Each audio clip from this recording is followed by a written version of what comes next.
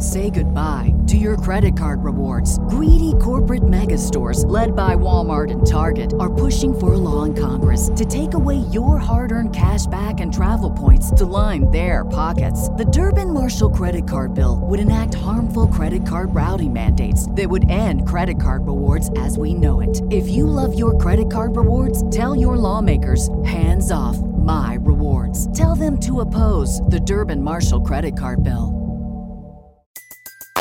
Everybody in your crew identifies as either Big Mac Burger, McNuggets, or McCrispy Sandwich. But you're the Filet-O-Fish Sandwich all day. That crispy fish, that savory tartar sauce, that melty cheese, that pillowy bun. Yeah, you get it. Every time. And if you love the Filet-O-Fish, right now you can catch two of the classics you love for just $6. Limited time only. Price and participation may vary. Cannot be combined with any other offer. Single item at regular price. Ba-da-ba-ba-ba. Previously on Secluded Thoughts. Now, God is going to test you. He's going to. It's like you say you want better, and then God is like, "All right, prove it. Prove it. I'm going to send you the same situation, and I want you to react to it differently." Okay, so this person didn't respect your boundaries. Okay, they didn't respect it, but you also still entertain them knowing that they didn't respect your boundaries, right? You also allowed that. So now you want to have healthy boundaries. You want to enforce your boundaries. You want to be respected, treated like a queen, this, that, and the third, and all of that. Okay, so now let me send you a test and I want you to enforce those boundaries. You say you wanted somebody who would treated you like a queen. Okay, let me send you a test for somebody that was kind of similar to what you just had, just to make sure that you are sure about what you are asking me for. Let me send you a test. Like, that's literally how life works. You say you want something and then you'll get a test.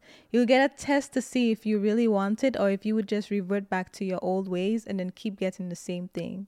But all in all, it's like it may not come immediately afterwards. It may come a while down the line. Sometimes the reason you don't respond to something in the same old ways that you had is because maybe you've been taken away from the trigger for a while. Maybe you've been distracted.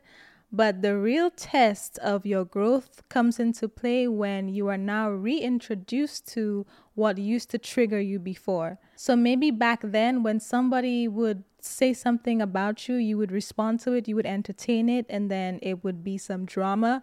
But now you go over here and you grow, you're a different person, you're refined, you're this, you're that. Okay, but what happens now, months later, after all of your growth, when you are presented with the same triggers? What happens now when somebody starts talking about you? That is the real test of your growth. Are you going to respond in the same old way and entertain the drama? Or are you going to take the high road and be mature and just say, you know what, your opinion of me doesn't matter? That is the real test.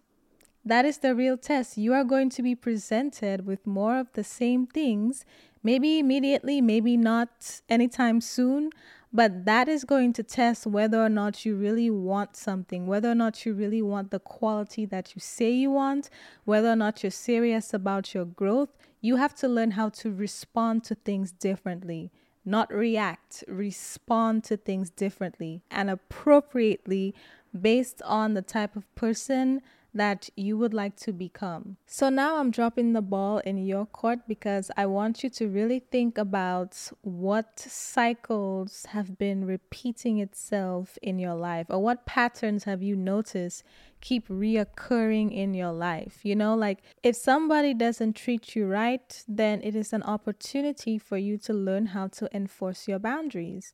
Don't just ignore it or let it slide and then blame everything on the other person. You control who gets access to you. You control who you give your time to.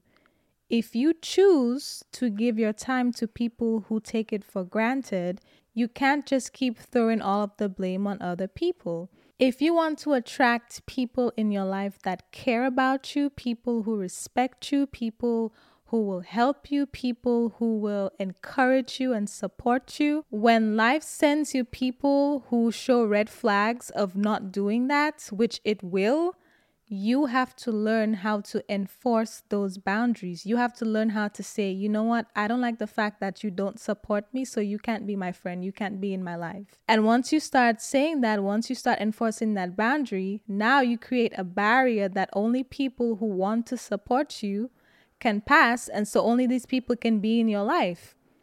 That's how that's how you get your affirmations when it comes to like these qualities and things. You are going to get situations, similar situations that you've been through most times, and it's usually an opportunity for you to start practicing those traits. It's an opportunity for you to develop the things that you are praying for. It's an opportunity for growth. Stop letting life have to teach you the same thing over and over and over. Because if we go back to my example with the patients and the people who, drive in Atlanta, I would literally allow myself to get stressed out every single time I have to go somewhere. Is that even worth it? Like most of the stuff, and I realized that through reflection, most of the stuff that I was being impatient about, it didn't even matter.